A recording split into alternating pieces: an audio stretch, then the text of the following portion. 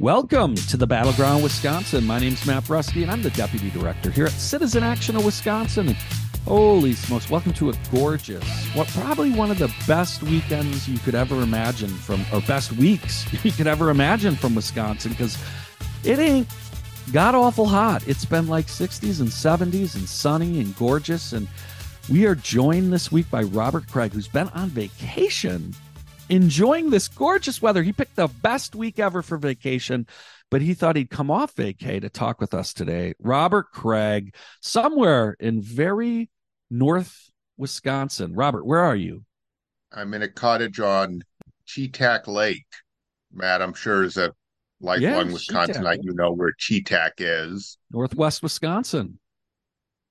uh, 20 miles south of Rice Lake.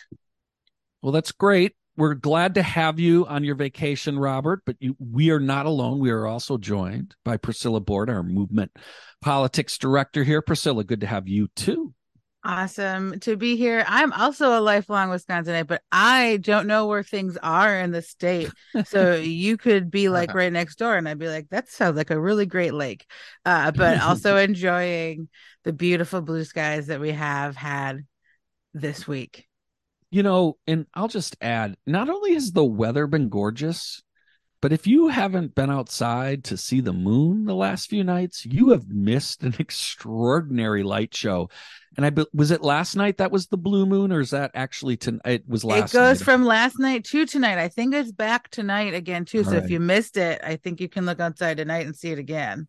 Okay, so in that tonight being Thursday, so if you're fortunate enough, Brian has been fantastic. We've been getting the show out early Thursday evenings or sometimes even late afternoon. So if you're fortunate enough, get out. If you're listening this Thursday, go check it out. Milwaukee was literally lit up like it was something kind of like somewhere around sunset all night when that moon was not under clouds. It was just astounding. But folks, again, we often say this, you don't come here for weather reports, things like that for us. You come to talk politics, and we intend to do that. We have an extraordinarily busy show. Later in the show, we're going to be joined by our resident in-house economist, Dr. Michael Rosen, and we're going to talk more about the stadium issue. We're going to talk specifically, much more concretely, about a concept that we unveiled on the show a few weeks ago, and that's the idea of potentially some public ownership or an equity stake within the Milwaukee Brewers, or in return for this just egregiously, insanely large amount of money they want for their stadium. The billionaire owner, right, Mark Antanasio. But we're going to talk more about that later in the show with Michael. But before we do that, there's just a bevy of federal, national, and state issues to talk about. We will talk about what's gone on our college campuses this week with shooting, but we're going to start by just at least acknowledging and addressing yet another Category 4 hurricane hits the Florida coast because it goes through insanely hot waters of the Gulf. And let's be honest, the Atlantic's very hot too on the other side, but the Gulf it's almost like a hot tub, and a Category 4 hurricane that comes out of nowhere, a tropical storm. Robert, I'm going to give you the lead, and then Priscilla, I want to hear your thoughts. Obviously, this is connected to global warming, just like the wildfires we've been talking about. Robert, then Priscilla. It's a reason this election is so important. Belatedly, by the skin of his teeth, President Biden got through the Inflation Reduction Act, which is largely a climate bill, which is our first major move since we're increasing emissions every year, actually, despite scientific certainty of global warming since at least the 1980s and knowledge since the 1950s, clear knowledge. We're finally taking action, but we are in a quick deadline. And this is the new normal. We've already raised temperatures. The question is, will we raise them so far that it's absolutely catastrophic? And so you have the right wants to dismiss, and all the think tanks funded by the fossil fuel industry want to dismiss all that's going on. This is yet another 100-year event. And I don't know if there are odds available. There probably are not. One should bet on a lot more 100-year events and over and under every year. I don't think Las Vegas offers that. But we need to do even more. And President Biden is running on finishing the job. And that is so much more important than most of what stands for issues in the media. And so Milwaukee's taken a major step. The state is going to announce the legislature take some bold proposals to put, or at least before the voters. So we need to focus on the fact that as scary as this is imminently manageable. The scary thing is getting the leadership to do it. Well, that's scarier than the science. We know how to fix this. And it will actually create more prosperity and equity to do. Well, Robert, that's a great transition to Priscilla. And by the way, let me just remind our listeners, last week we talked about how climate change was brought up at the Republican debate. And not only did most of them continue to say it doesn't exist, the two that actually spoke up and said it does basically said they want to do nothing other than wait for China and India to do something about it. So, Robert, that is the scary thing, right? And to Priscilla, to you, right? Like, do we have the political will? And of course, Robert did tease this, Priscilla, and I want your thoughts. The 2024 election, this is vital, and this should be the defining issue. Yeah, interesting. You're seeing some of the conversations on Twitter around this of people saying, "Oh, we have to stop politicizing these type events." Like, no, we don't. Like, we don't even have to politicize them; they are naturally politicized.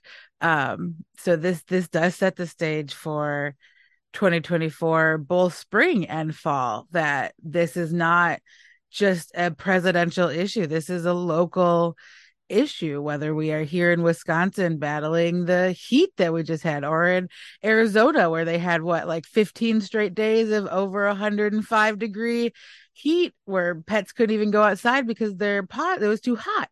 So these things get naturally politicized, and we have to be as ready as possible, as ready as you can be. Somebody who doesn't we don't experience these hurricanes. I don't know how to get ready for a hurricane, but people do, and we could get better planning and better prevention. So this is the time to stop this. Otherwise, there's not really going back anymore. These are just going to keep going.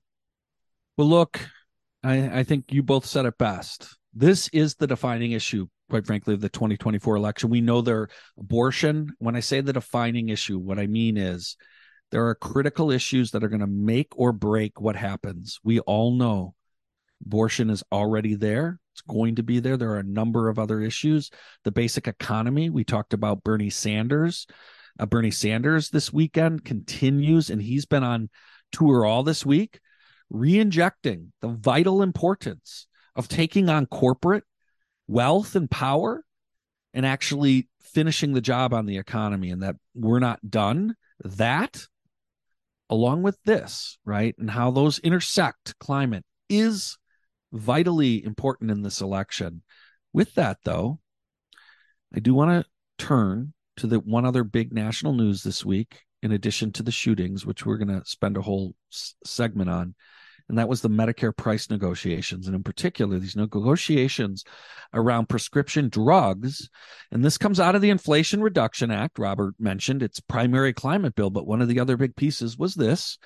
And this week, the 10 drugs were announced. It is worth noting, once you can actually read the 10 drugs, this becomes a lot more real for a lot of people. And folks, this is not enough. Let's be clear. The industry is still fighting this. There should be more drugs on this list.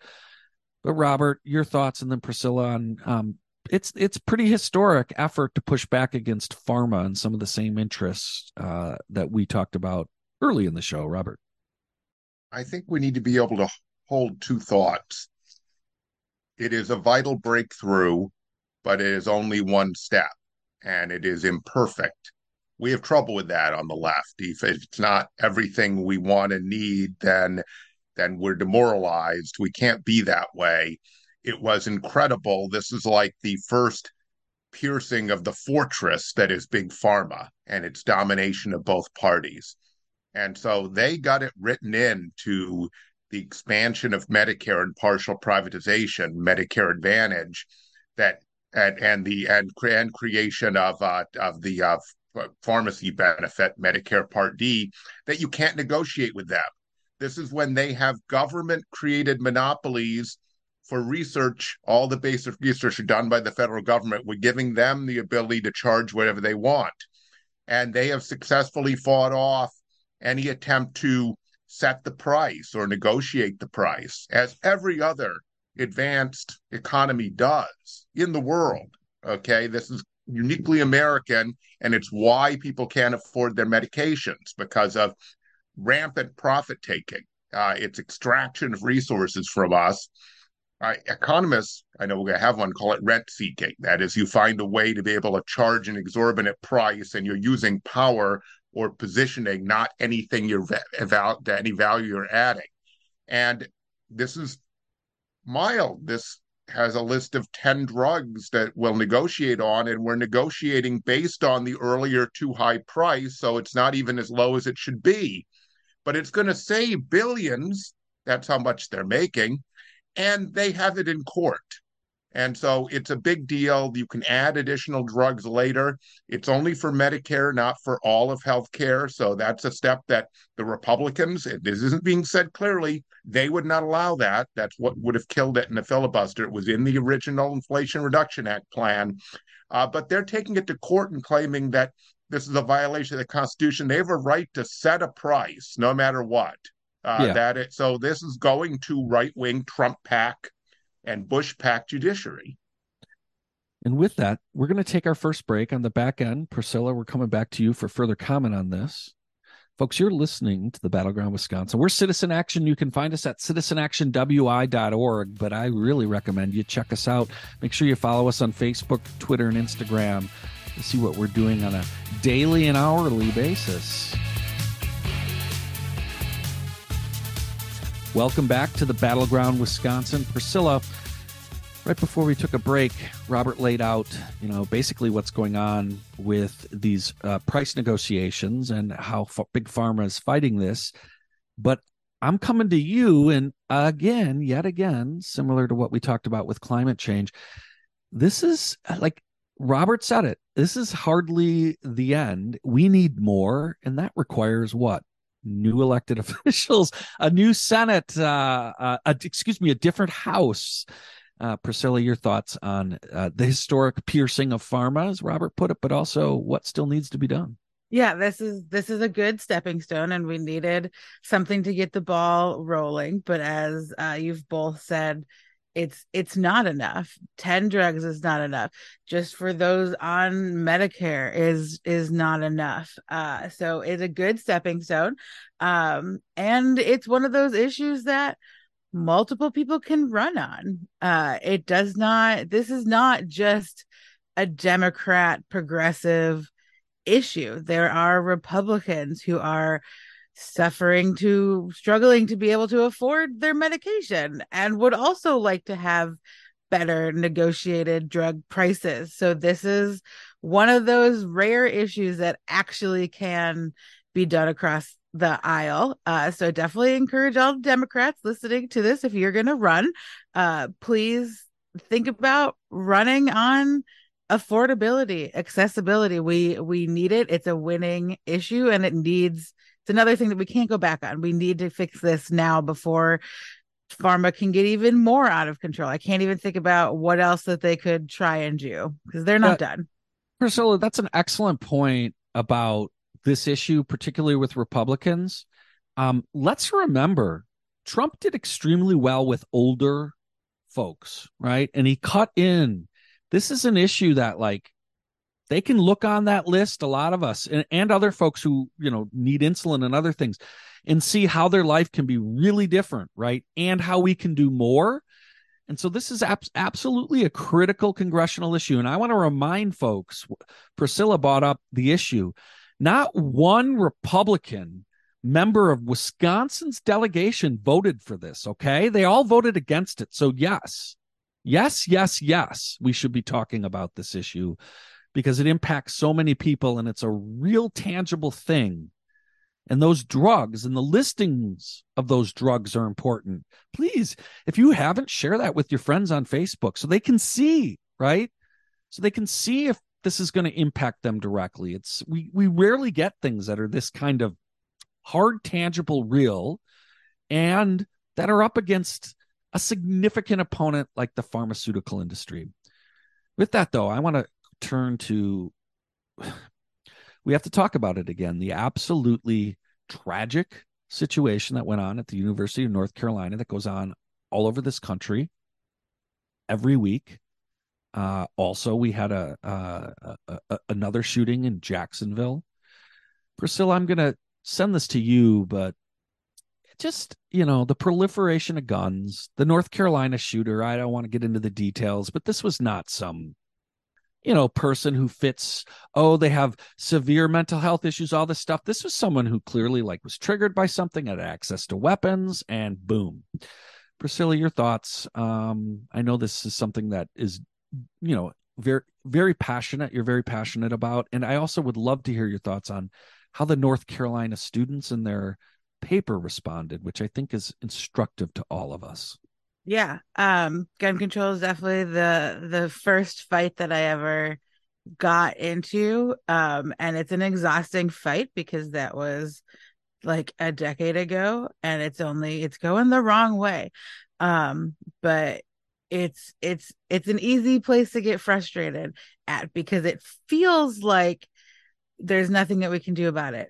But that's only what it feels like. We know that there are so many things that can change that, again, elected officials are refusing to change. But to talk about UNC, if you haven't looked it up, it's all over social media. The Daily Tar Heels front page was just text messages from students to other students to their families, from families to students of where are you? Are you safe? What's going on? I'm hearing reports. I'm in class. I'm locked down. And it's terrifying. I had a lockdown situation when I was in college and I remember it very vividly because it was scary. And this also happened on the first day of school for elementary and middle and high school students in the area. So these kindergartners have a lockdown situation on their first day of school. They didn't even make it through a full day of their first day of school before they're thrown into this culture so quickly. And again, like Matt said, we are a no notoriety organization. We're not gonna give this person the name of who they are, even down in Jacksonville. And to flip over to Jacksonville too, we know the targeted folks there. We know that this shooter tried to carry it out at an HBCU and couldn't over there. And it's very real to be in Florida where these students now won't even learn if DeSantis has his way. And the whole we can't talk about race goes through down there. They'll never learn as to why the shooting even happened. So it's exhausting and it's so heartbreaking that this keeps happening and that we keep in this mindset of nothing can be done.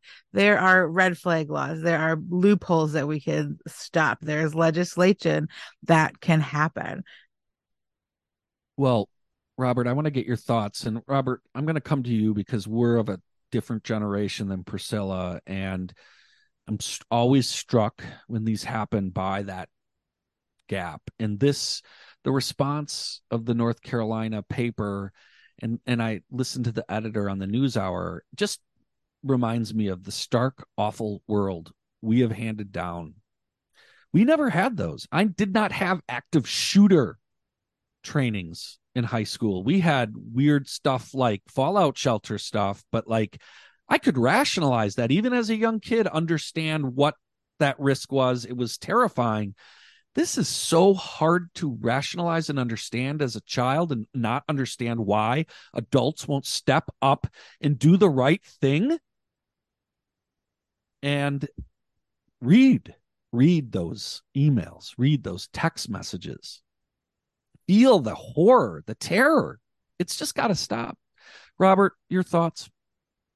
You're right. It was receding. It wasn't the 50s, but there was still the hangover of the nuclear threat in schools.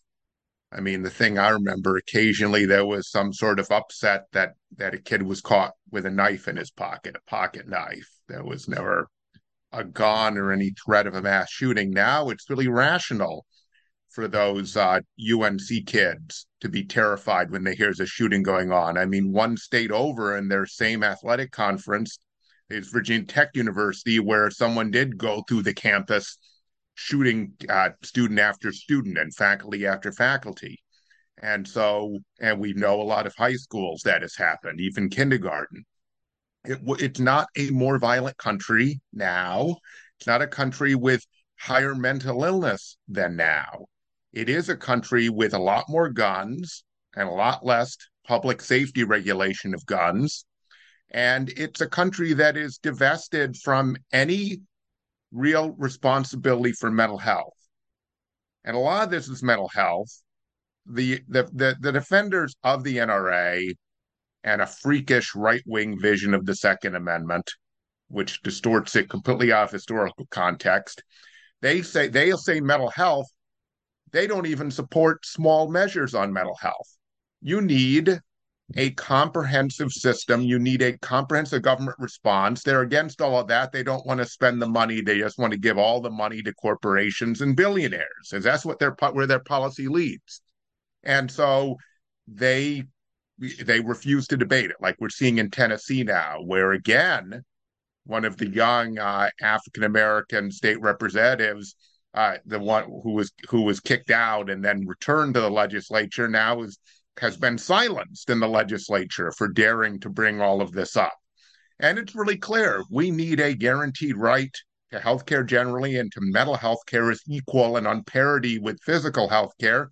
We need to enforce the existing laws better there as well, because insurance companies are flaunting it and providing not enough access. We need a major investment for that capacity, the number of providers we need. But that is a solution. And on controlling guns, there are limits within our constitutional framework. Some of what's being proposed by Democrats is common sense. It will not solve this whole problem. At least it's a step, but we need to be serious that there's a lot more to address in terms of violence prevention that is much broader and comprehensive and has to do with the entire progressive criminal justice platform and agenda, which also needs to be implemented, as it's beginning to in a place like Chicago with Mayor Brandon Johnson.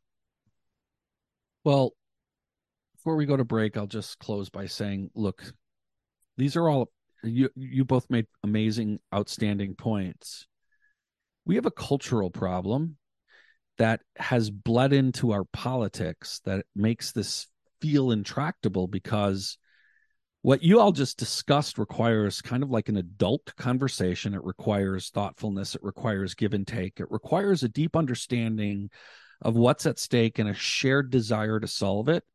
And our body politic lacks that right now. It lacks the ability to have this type of conversation that is going to be required to do things like this unless, and here's the reality, I'm sorry, but the Republican Party has chose to step out of these conversations, this mega party, and it's not changing, folks. Trump's going to be their standard bearer. So the reality of this is yet now the third topic we have discussed that requires an electoral solution next year, that requires a commitment of all of us to understand that this is going to be a critical election. We have to take back that House. We have to win the presidency, right? Because all of these issues are at stake.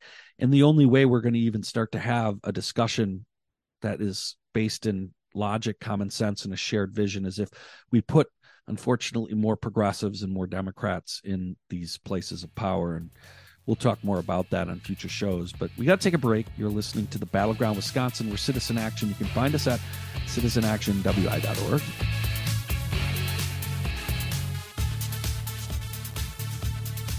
Welcome back to the Battleground Wisconsin.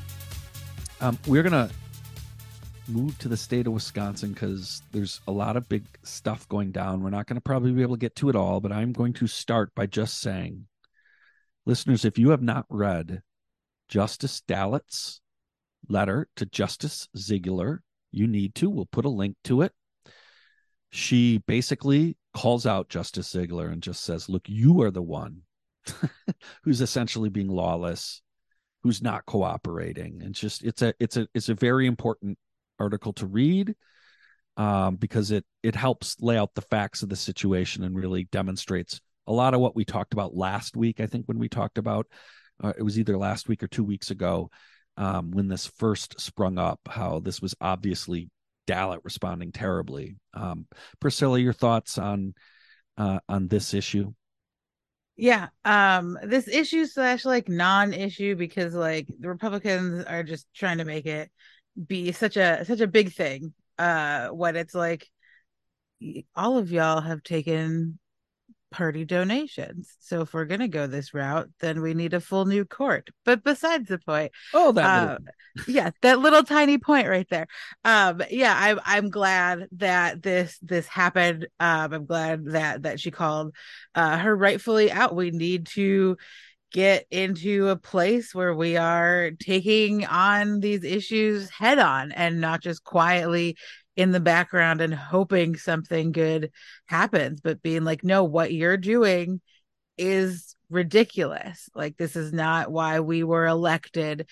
Like, let's do our elected job. Let's stop getting distracted by everything. Let's follow all of the same rules and laws, because one party is not above the law and another party is not below the law. So I'm glad that she wrote it, that she's calling it out, that they're not letting, Ziegler and everybody else kind of just do this with no, repercussions.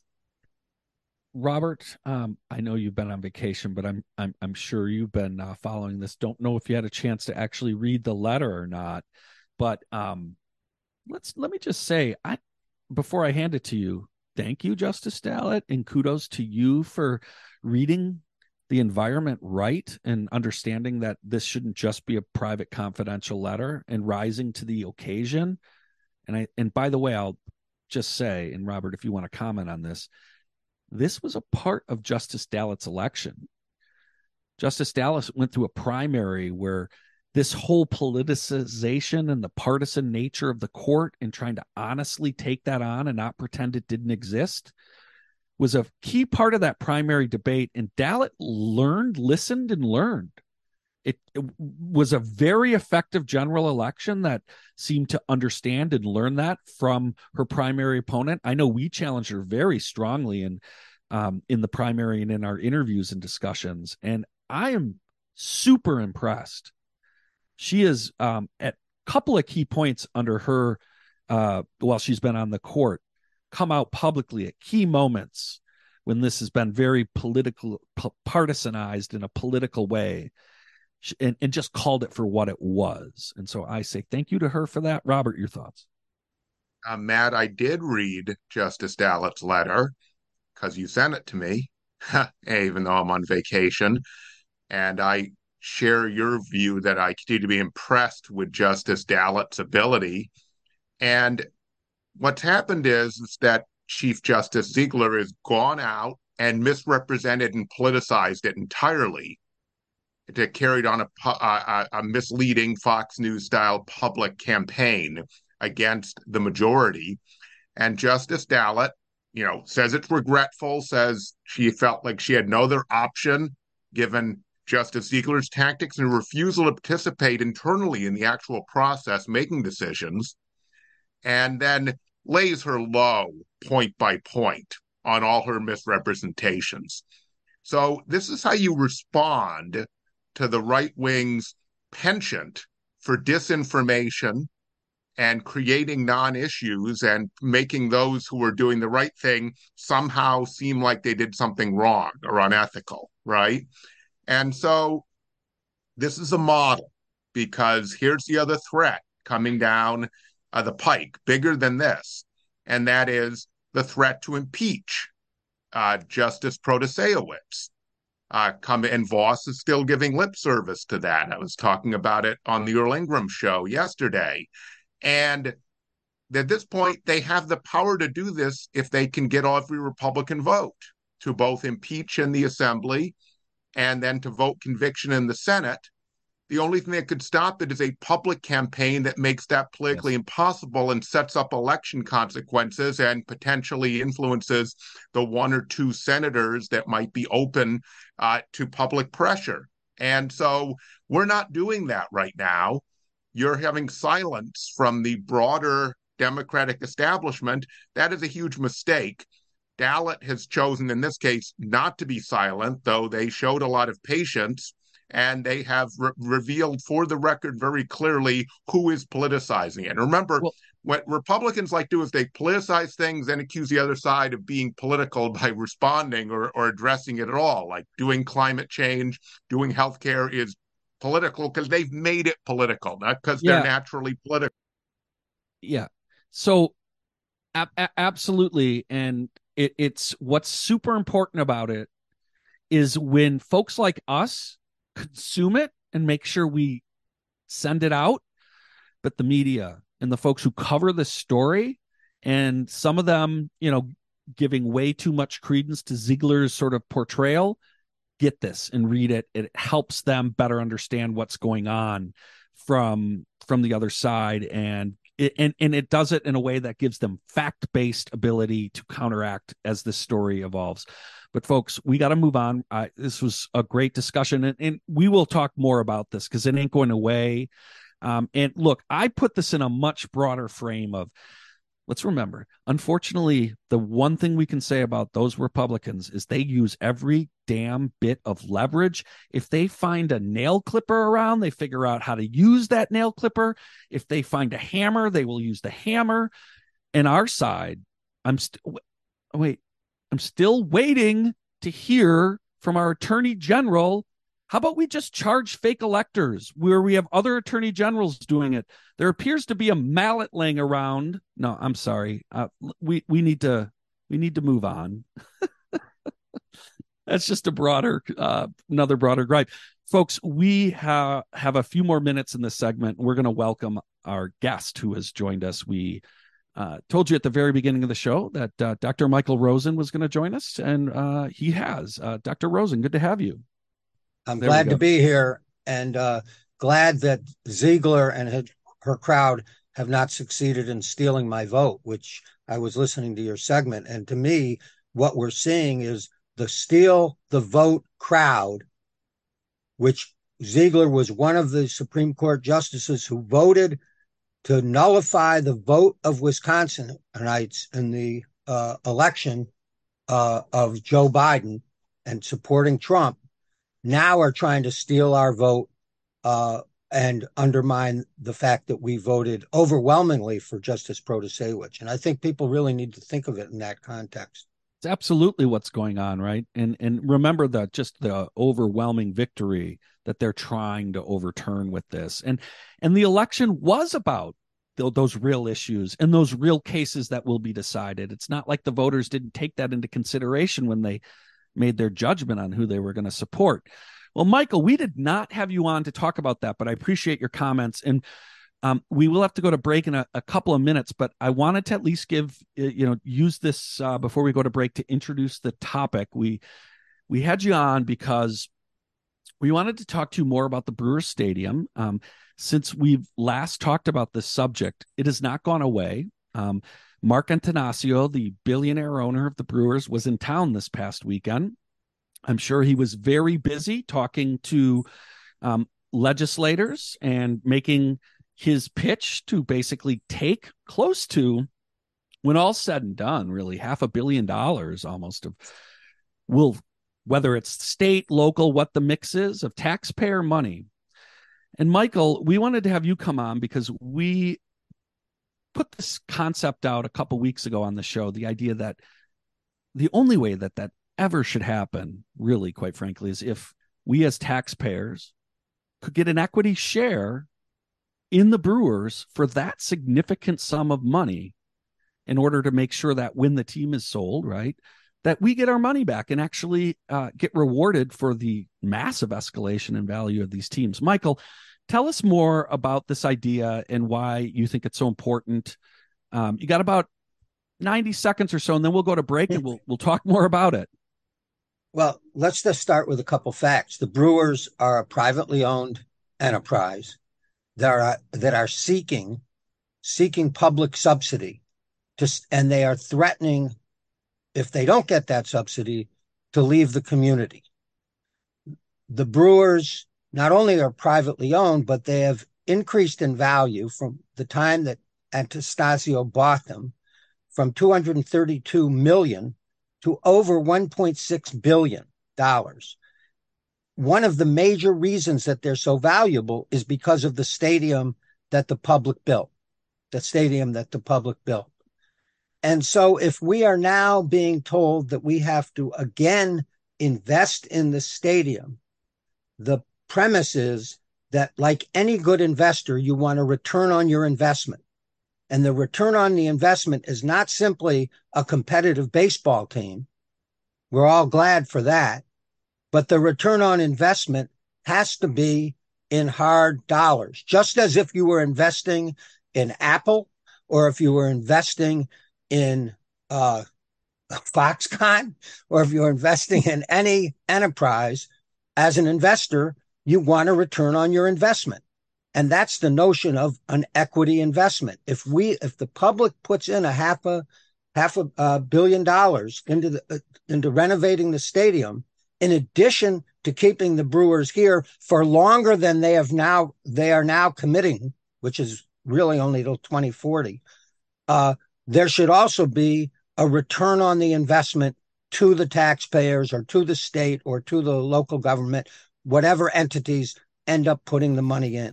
And with that, Michael, we're going to take a quick break. We're going to come back and dive in deeper to this and get into a number of nuances that are really important behind this argument. Folks, you're listening to the Battleground Wisconsin.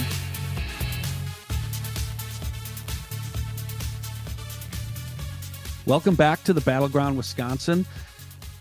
You can find us at citizenactionwi.org. We are talking with Dr. Michael Rosen about the effort by the Brewers billionaire owner to try and get close to $500 million of state taxpayer money for nothing. And we think that's absolutely crazy. And we and Michael very eloquently laid out think that there ought to be, for the state or whoever, us as taxpayers, an equity investment to make sure that we are made whole on this significant and important investment. Michael, so I want to get your response to this. Okay, this seems to make sense to me. This seems like a good idea. It seems fair. I assume the Brewers, right, and like Major League Baseball just be like, no, we don't want this. Tell our listeners why that line is not acceptable, and it's time to push past that. Professional sports teams, not just Major League Baseball, but it's true of the National Football League and the NBA. They've all developed a model where they play cities and states off against each other, and in order to get huge subsidies, and they threaten states and cities that if they don't subsidize these private entities that in most cases are owned by billionaires who are going to make a lot of money when they sell the franchise, because these franchises keep going up in value exponentially. They keep threatening communities. It's time that communities, that states and local governments take a stand and say, we are not going to allow a handful of billionaires to play us for suckers, because that's essentially what's being done. In many ways, we've already experienced that in Wisconsin with Foxconn. Foxconn came in and promised a huge number of family supporting jobs and never delivered. Fortunately, Governor Evers has given them a haircut, but they're still getting significant public money. And local taxpayers spent almost $1 billion in infrastructure and other costs, and all kinds of homeowners were displaced because of this private multi-billion-dollar company coming in and promising roses and giving the state thorns. Yeah, look, you're right, Michael, to put this project, this effort in that context, because I think that's extraordinarily appropriate. I want to give our panel an opportunity to follow up with questions, but before that, one other thing I want to add to this that I think is important. I really, and I hope, and we're going to have a place where if you're listening to this and you're like, hell yeah, this is a great idea, where you can sign on. We're going to have a petition we'll have an attachment to say you support this. We want to build support for this, not only here in the state among our elected officials, but nationally. It is time to end this. There are, I've not done the math, but there can't be more than 75 major league cities, i.e. between, let's say, NBA, Major League Baseball, and the NFL. I'll guarantee you well over a majority, if not almost all of those cities are largely cities of color. They are dealing with tremendous financial structures, the way this country funds local governments, especially large multiracial cities. And look at the stress Milwaukee was under. We just passed a 2% sales tax increase to try to rescue us. But yet now we're supposed to give billions, give $500 million and hundreds of millions maybe out of Milwaukee to this owner. It's time these cities actually get together and start to talk about this. Taking money from us is a part of their business model. It's got to stop. The irony is the Brewers are asking to be the first in line once we pass this regressive sales tax. And only a month ago, people were saying that the city was on the verge of bankruptcy. Now, that might have been a little bit of hyperbole, but we were facing an existential financial crisis in the city and the county. And as soon as the sales tax was passed, or actually while that was going on, the Brewers were spending more than $500,000 lobbying the state legislature. They spent more money than any other lobbying group in the state, even more than the manufacturers and commerce, which is generally the biggest lobbying group. They spent that money lobbying the state. That shows you they have the money. Oh, absolutely. But what they're doing is essentially trying to get a subsidy because they think they can. And Milwaukee has more leverage than a lot of people think. Generally, in these negotiations, people think, well, we're going to lose the team unless we pony up. In this case, Milwaukee has a great fan base. Win or lose, we always turn out. People turn out for the team. And baseball's demographics are generally older and whiter than the demographics for example, the NBA. And as a result, Milwaukee is a prime location for a Major League Baseball team, as opposed to some of the other cities, Matt, that you mentioned or may have mentioned, like Nashville, as an example. And Michael, let's be clear. This team has always been a state team. I know it says Milwaukee, but this team functions by folks coming in. Its location next to that freeway system makes it a state team. It is set up in a way where we essentially have a stadium and a parking lot, which means the city, we do not leverage the value of it. It makes this thing less of an economic asset to us. It makes the reason why a piece of equity is really the only way we can be made whole and actually reflect the values the Brewers are trying to jam down our throats. And that's right. That's that this team is that we own it.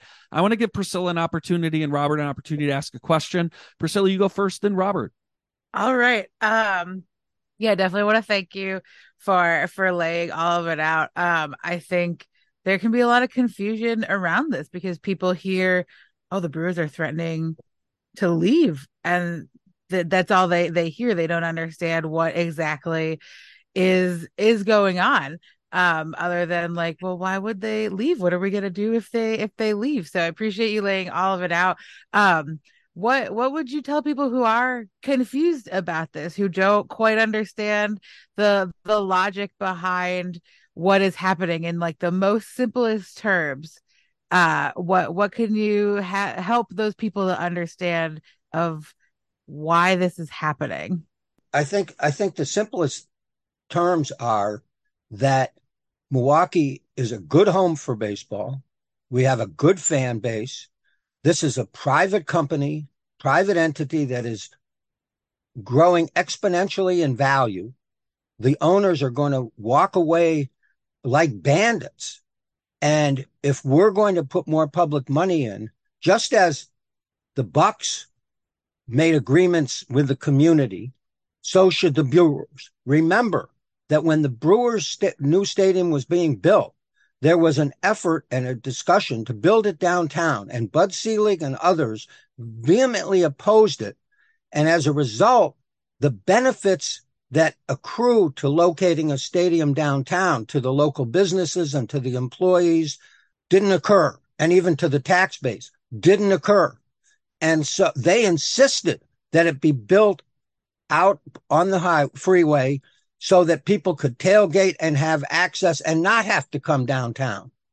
As a result, we have to demand something in return for our investment, and that's an equity stake.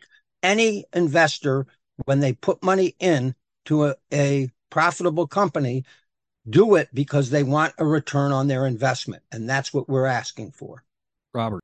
I know we only have a couple minutes left, Michael. Thank you for laying all of that out. The way I see this, I will get your brief response.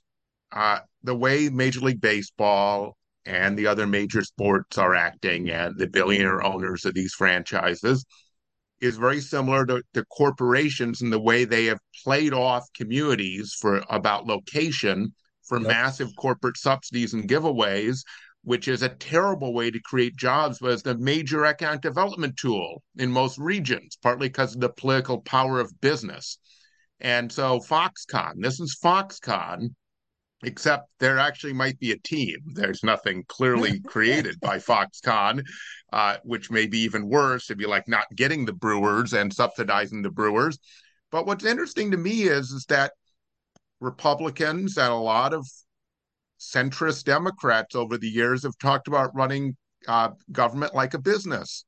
Well, what business would just give away its assets for anything in return?